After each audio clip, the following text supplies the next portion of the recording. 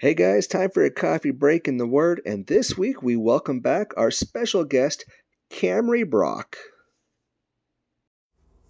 Hey guys, so I just want to talk about how the Holy Spirit is in us literally all the time. And I've been struggling with just doing things like I'm scared, so I have a new job coming up, and for some reason I don't have confidence in myself. And I don't know if it's because I didn't choose to take a break, but because she's we're just starting laid off, having a late start with it. And so I'm just struggling with knowing I'm going to do a good job. And Monday night we talked about how in Acts, God said, now the Holy Spirit is in you, so you can do this, now it's in you, now the Holy Spirit is in you. But that's right when Jesus died on the cross for us.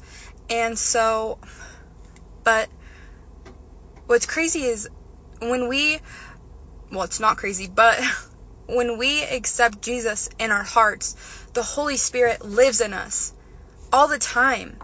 He lives in us. And what I have to remember, what we all need to remember, is we can do all things through Christ who strengthens us.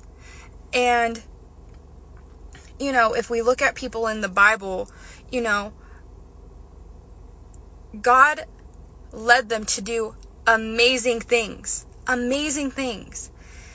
And sometimes we doubt God. Sometimes I doubt God. And I'm I don't know, God, I don't know, can I give this to you? And he's like, yes, you can, and he's like, my plan is better. And so today, I'm doing a little subbing observation, and I was nervous, and I was like, what if this, what if this? And I'm like, Camrey, you can do all things through Christ who strengthens you. You do not have to be scared. That is the devil. That is fear. You do not have to be scared. So I'm telling you, if you are struggling with that today, if you are scared, give it to God. He lives in you, and you do not have to be scared, because he is with you all the time. And that is the devil trying to scare you out of what God has in store for you.